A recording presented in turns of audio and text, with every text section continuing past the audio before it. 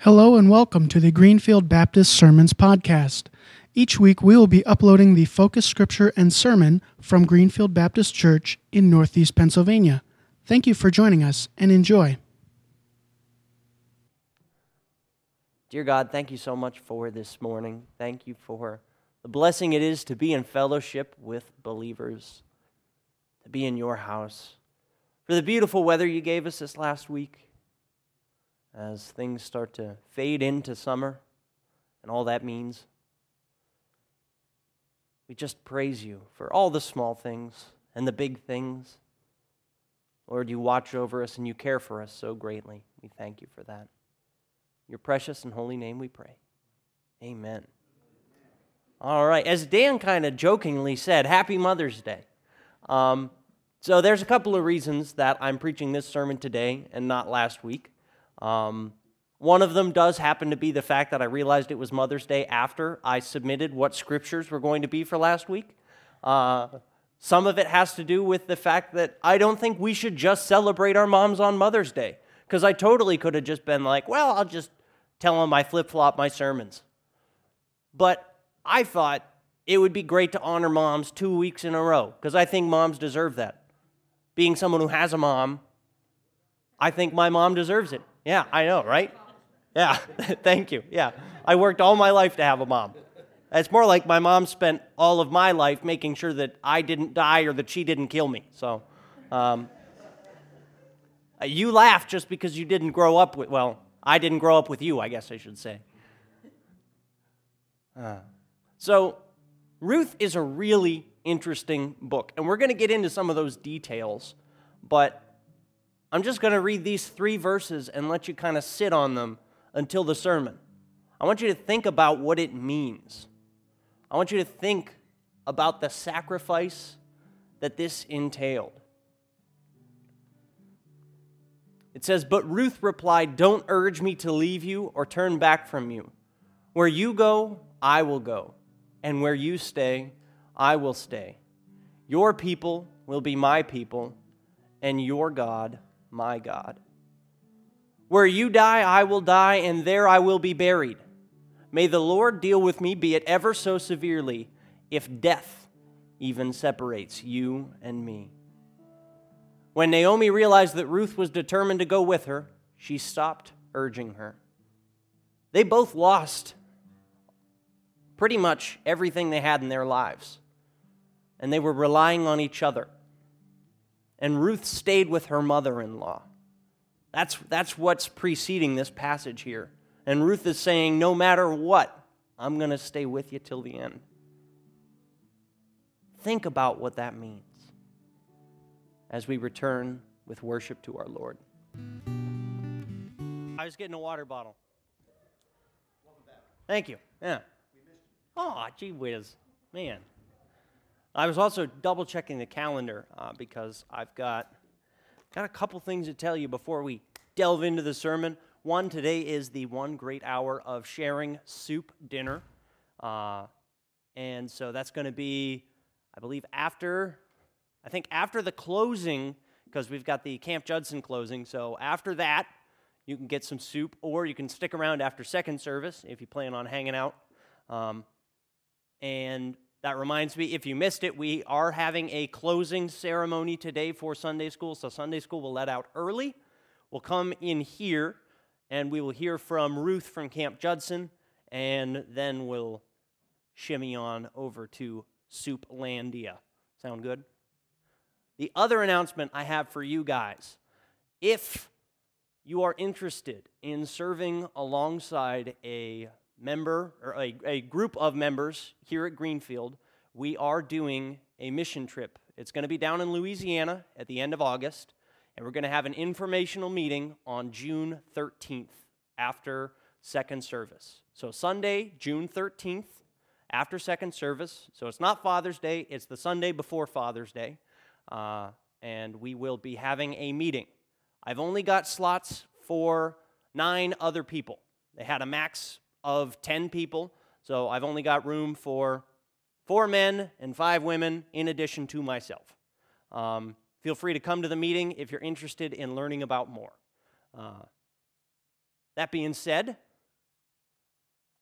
Let's pray. Dear Heavenly Father, we thank you so much for your word. We thank you for your love for us. It never fails, it never gives up, and it never runs out on us. We pray that you would help us to have the same steadfast love for you. Your precious and holy name. Amen. All right. So I did not have a pun for the title today, but I do have a joke to warm you guys up. You ready for this one?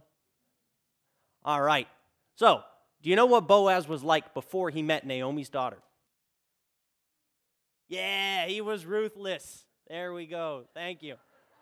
Yeah.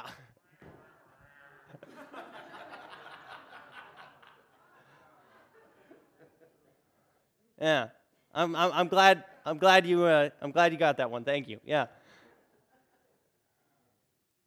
Oh man, I must have got that one out of order.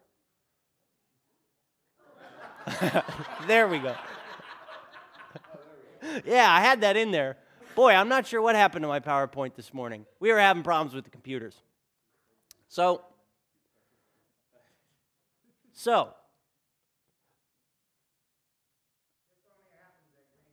of course.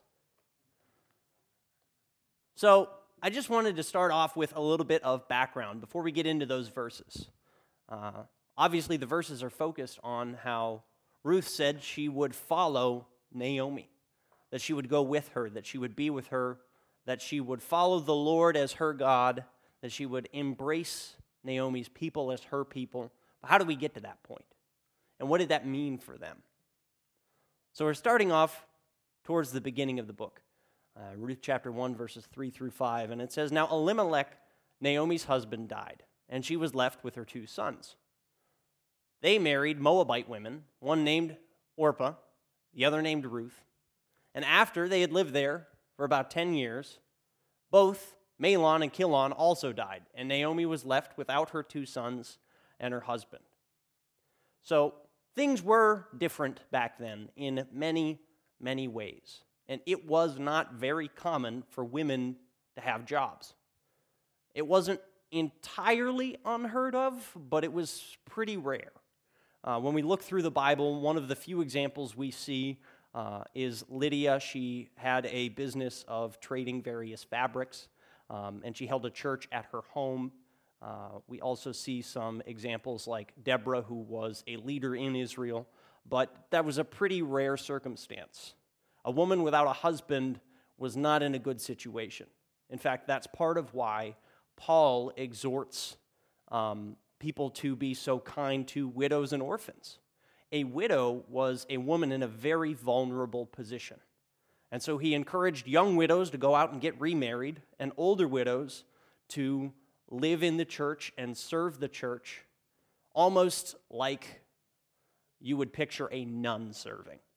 I don't want to say that they would be nuns, but in that sort of a role where they would live with the church, they would serve the church, and their whole life would be devoted to prayer and service. That was his encouragement at that time for older widows, because otherwise they wouldn't have any source of income, they wouldn't be able to feed themselves, and they often didn't own property. So it was a very different time and a very different place. And so this woman who had lost her husband and both of her sons was in a pretty desperate situation. And that's why she was encouraging both of her daughter-in-laws to go out and get new husbands. And that's why she says what she says next. As long as it's nope, okay. Again, my slides are a little bit out of order. So she talked about saying that if they stuck around, it's not like even if she got married that very day and got pregnant that very night and had babies, they would have to wait X number of years for those boys to grow up into men and be able to take care of, provide for, and care for those women in the way that they needed. And she was more or less saying, there is no hope staying with me. Don't bother. Go find someone else to take care of you. And that is where Ruth said, by no means, I'm not going to leave you. I'm not going to leave you behind. I'm not going to let you go. I'm going to stay with you. I'm going to follow you. I'm going to go where you go. Your people are going to be my people. I'm going to take care of you even if it kills me. Now that is some devotion to your mother. And notice that wasn't even her birth mom. That was her mother-in-law. And how many jokes have you heard about mother-in-laws, right? She was faithful and devoted even when she didn't have to be. That's why. So I also had this verse up there. A widow who is really in need and left all alone puts her hope in God and continues night and day to pray and to ask God for help. So that was one of the verses where it talks about widows in the New Testament. It really was a vulnerable position to be in. You didn't want to be a widow. There we are. Yeah. So like I said, she said even if she got married that day and had kids, it wouldn't work out for you guys. Would you wait until they grow up? I mean, I know that I've heard jokes of, women seeing a cute little baby and saying, oh, just you wait. When you grow up, you're going to break hearts. Maybe I'll come back for you kind of thing. But really, that doesn't really happen. Unless there's a lot of money involved. But we don't need to get into that. No, my daughters, it is more better for me than for you, because the Lord's hand has turned against me. At this, they wept aloud again. Then Orpah kissed her mother-in-law, and Ruth clung to her. Ruth stuck around. So Orpah took her mother-in-law's advice, and she went off and she went to go find a new husband because she knew it was a desperate situation. There were two different responses here. Ruth clung to her. Ruth said, I'm going to take care of you. I'm going to stick with you to the end. And Orpah followed her advice. It's not like she was trying to intentionally be cold and say, to heck with you, I'm going to go take care of myself. Her mother-in-law was begging her to go out and find a new husband. And so she conceded and she left.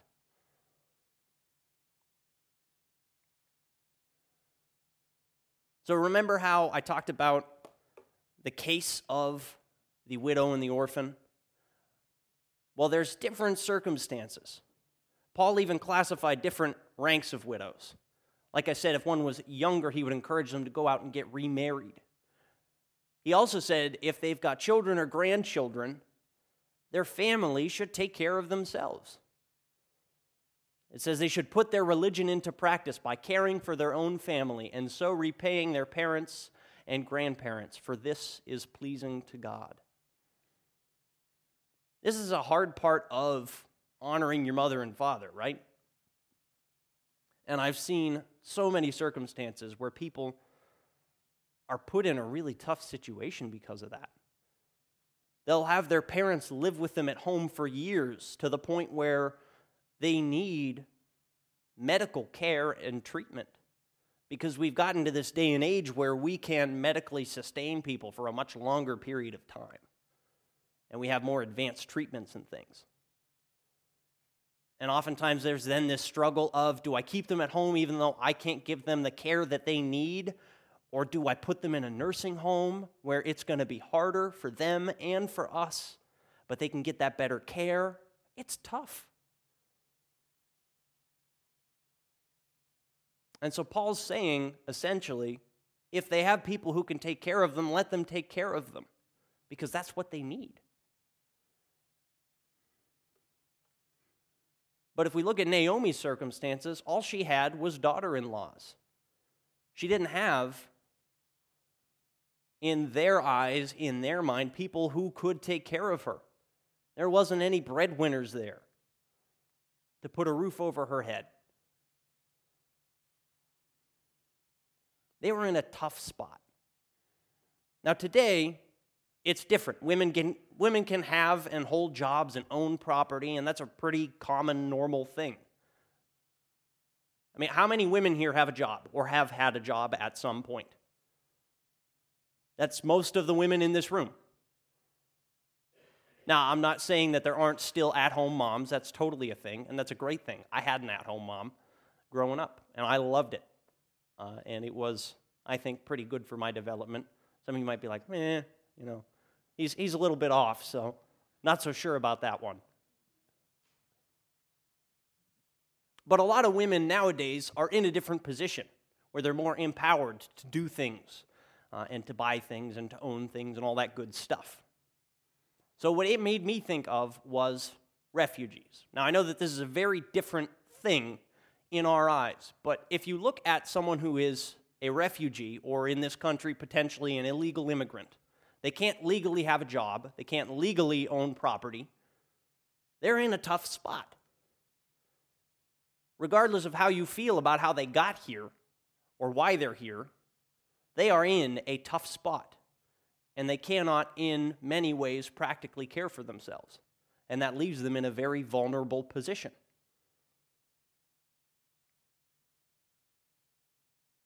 So how do we care for those people? I'm not going to dwell on that too long, and I'm not going to get political, but I want that to just sit with you for a minute.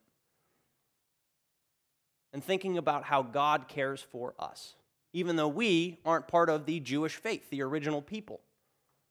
In fact, to many Jews, we are aliens to this religion, if you think about it. Just food for thought.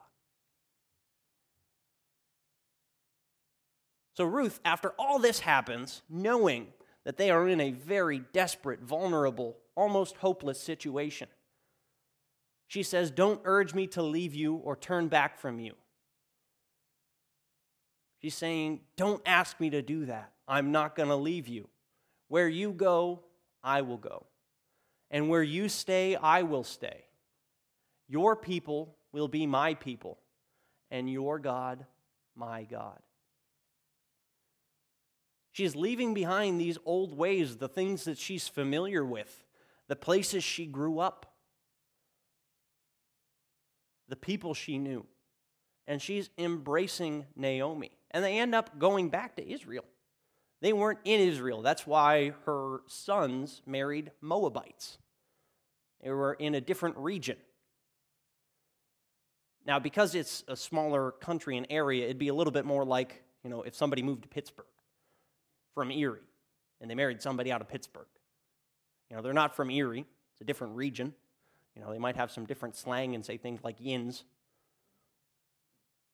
Yeah. But it was a little bit like that. Then, of course, there was also the cultural and religious aspects. If you notice, she said, "Your God will be my God." That was a region that didn't really worship God the same way, and oftentimes they would worship other gods and not follow the one true God.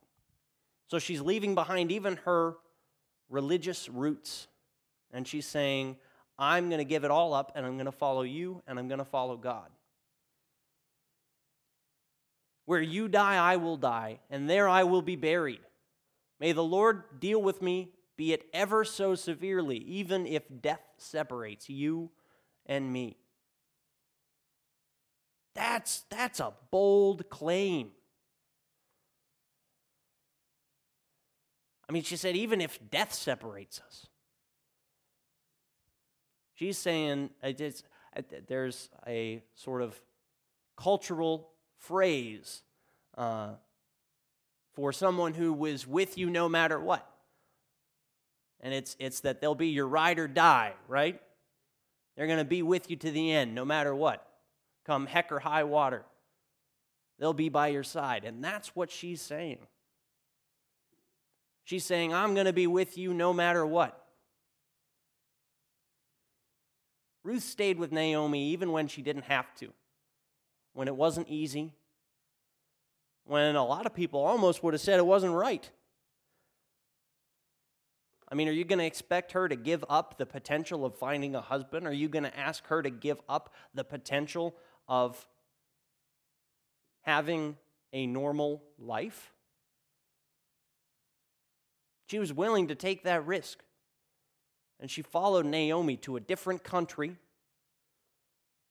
with a different religion, with people she'd never met before, where they were going to have to live as beggars.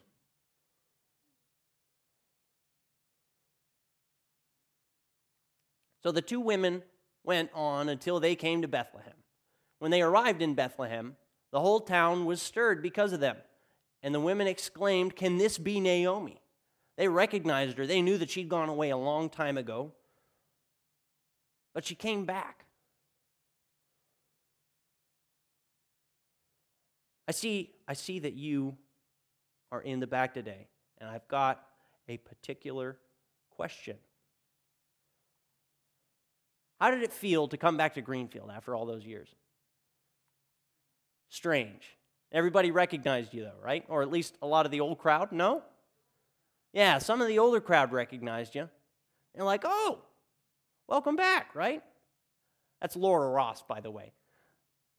Yeah, she used to go here a while ago, and then she left, and then she came back, and some people recognized her. Well, that's the situation Naomi was in. She'd been out of town for a long time, and she came back, and they're saying, "Oh, is this you?" Well, Naomi, a lot of names had meaning. Naomi was a positive name. Naomi, if I recall correctly in my footnotes, means blessed one. And she said, "Don't call me Naomi. Call me Mara." That name indicates bitterness. It indicates sorrow. She literally was renouncing her name and identifying with her pain, saying, "Don't even call me that anymore.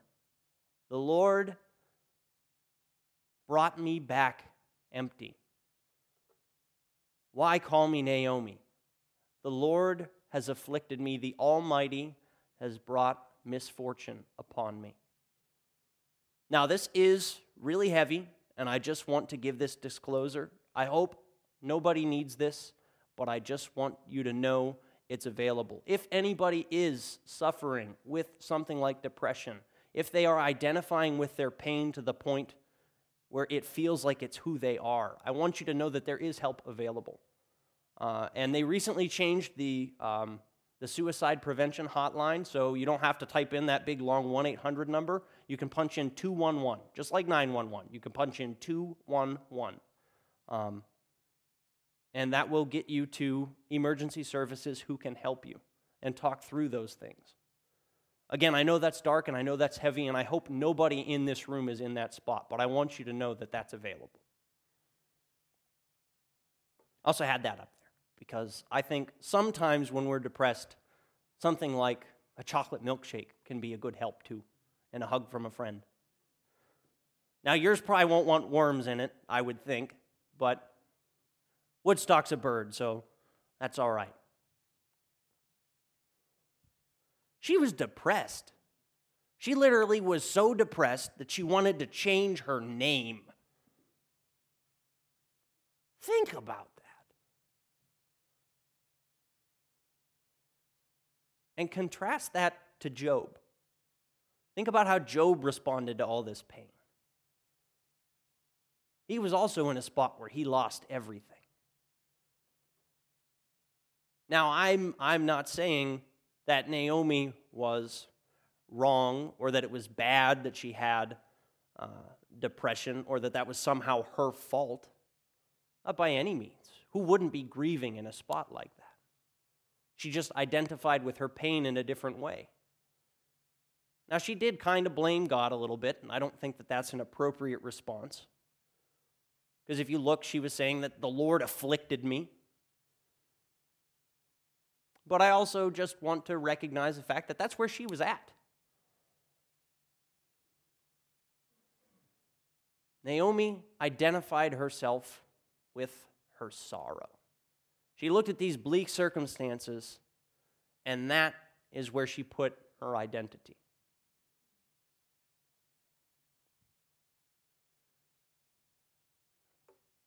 So I kind of skipped the good portion of the story. I want to encourage you guys to go out and read the book of Ruth. It's only 4 chapters. You can break it up.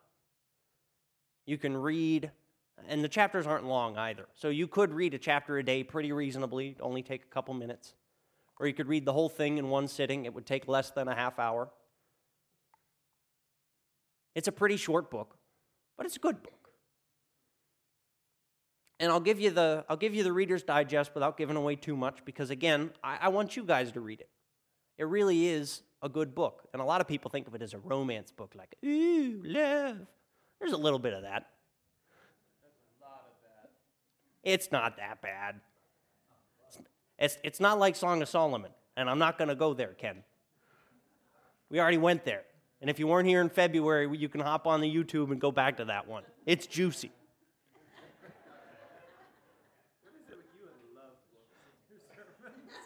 Well, you know what, Kenny? I want people to love their moms, all right?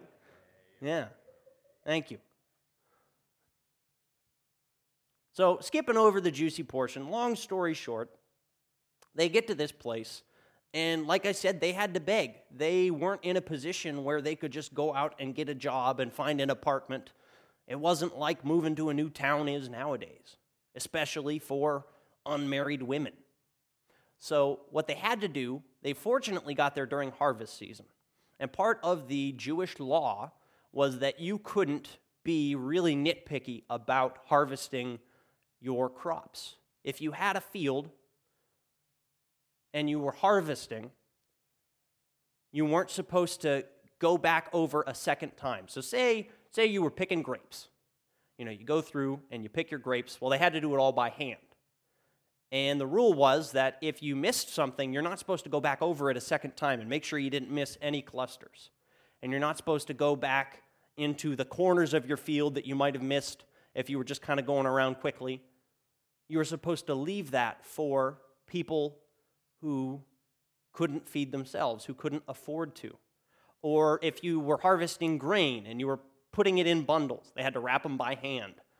So it wasn't like they had a nice hay baler, or they didn't have combine harvesters. So when they wrapped grain and barley, they would cut the stalks, and they would wrap around it with some kind of twine or rope, and they would pick up the bundles by hand and move them.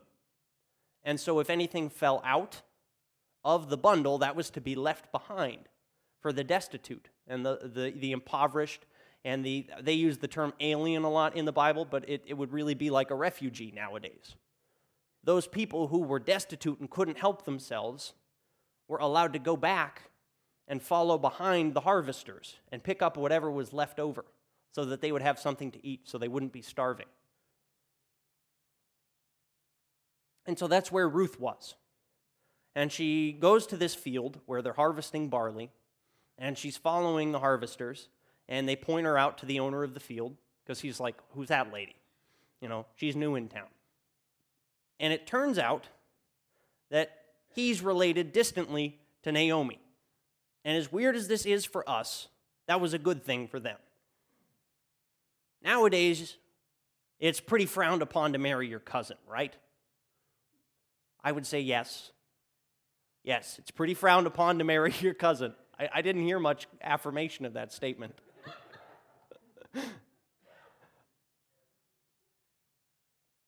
But back then, what would happen if you were married to somebody, specifically if you were a woman and your husband died?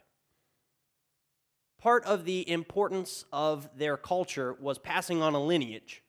And so in order to keep the lineage alive, in order to keep the namesake alive, she would often marry one of the husband's brothers. So if, ladies out there, if you have any brother-in-laws and your husband dies, we still don't follow this rule. That's just not something that I encourage.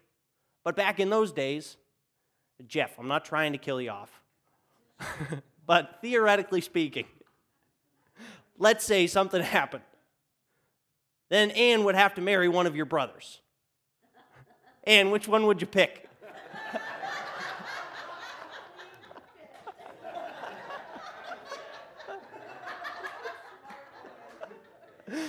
Fortunately, Mark's over there saying, I'm the fifth.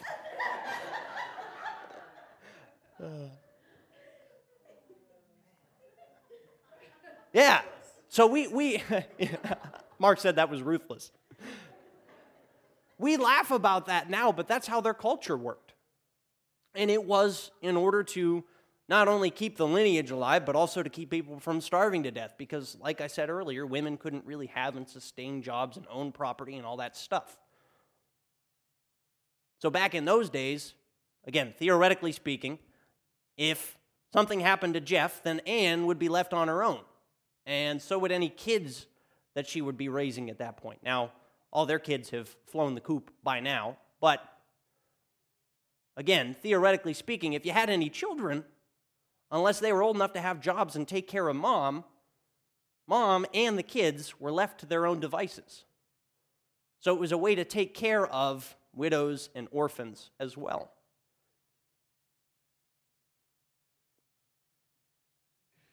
So these guys, it was both of the brothers had died. So they couldn't just do that and marry the brother-in-law.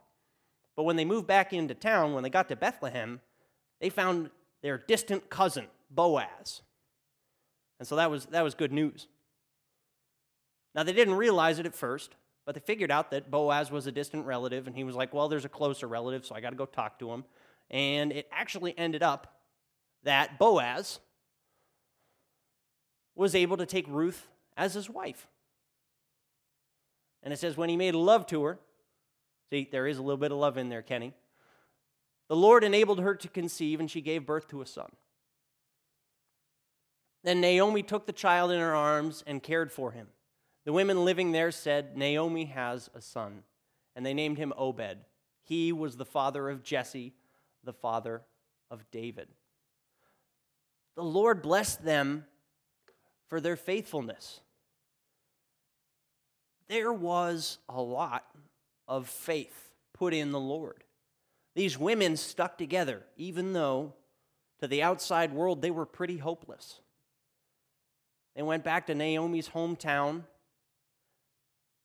They were living off of leftover grain that had been dropped on the ground, and they would take it home in like little bushels or baskets, just whatever they could get.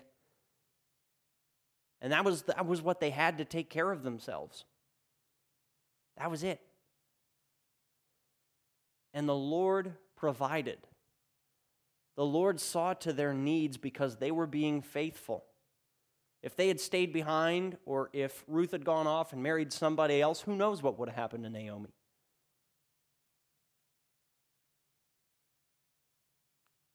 Or who knows what would have happened to Ruth? Maybe she wouldn't have been able to find a husband. We don't know. But they were faithful, and they were blessed for it. And they ended up, if you noticed, that little baby boy that Ruth had was David's grandpa. And yes, it was that David. Ruth ended up in the lineage of Jesus because of her faithfulness. What a blessing. Now, obviously, they didn't see that. That was hundreds of years after them. But holy cow. They went from being homeless refugees to being loved, having a home, having a little baby boy. And that would one day lead to Jesus.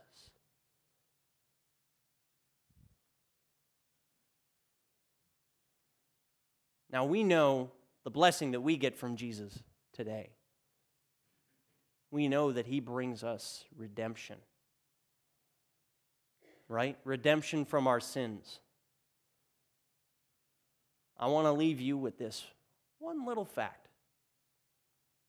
Boaz, when he married Ruth, the term that they had for that marriage in that time, because he was a relative who married this widow, was called a kinsman redeemer. It was someone who was a relative who would marry this widowed woman so that the bloodline could be redeemed, so that the bloodline wouldn't be lost, so that the family could continue and thrive. God came for us. We were spiritual orphans before we knew him, and he came to redeem us from that situation, give us life, give us love, give us a family. and to bring us into his kingdom. So it wasn't just Boaz, a good farmer. We were brought into the family of Christ, a kingdom. Now, if you don't know that redemption, if you don't know that love, if you don't know that relationship, I urge you to reach out. Talk to myself, talk to Dan, talk to Kelly, talk to Mark. There's lots of people in this room who you could talk to. But I just want to encourage you with that. And I want to remind you, Ruth did that for her mother-in-law. So love your moms and your mother-in-laws. Love them. Love them while you got them. Care for them. And not just on Mother's Day. So tell them you love them today too, by golly. Let's pray. Dear Heavenly Father, we thank you so much for your love, for your mercy, the fact that you want to redeem us, that you want to bring us into your fold, into your family. We thank you for this example of Ruth, who really stuck her neck out for Naomi, and the blessings that it brought, and the fact that it would eventually lead to your birth. God, we pray that you would bring us closer together as a church family. And Lord, I pray that it would bless all of the mothers out there, that they would hear this story and know that they are loved, and that it would challenge each and every one of us to love our mothers in spite of any tough circumstances that might pop up. Lift these things up in your precious and holy name. Amen.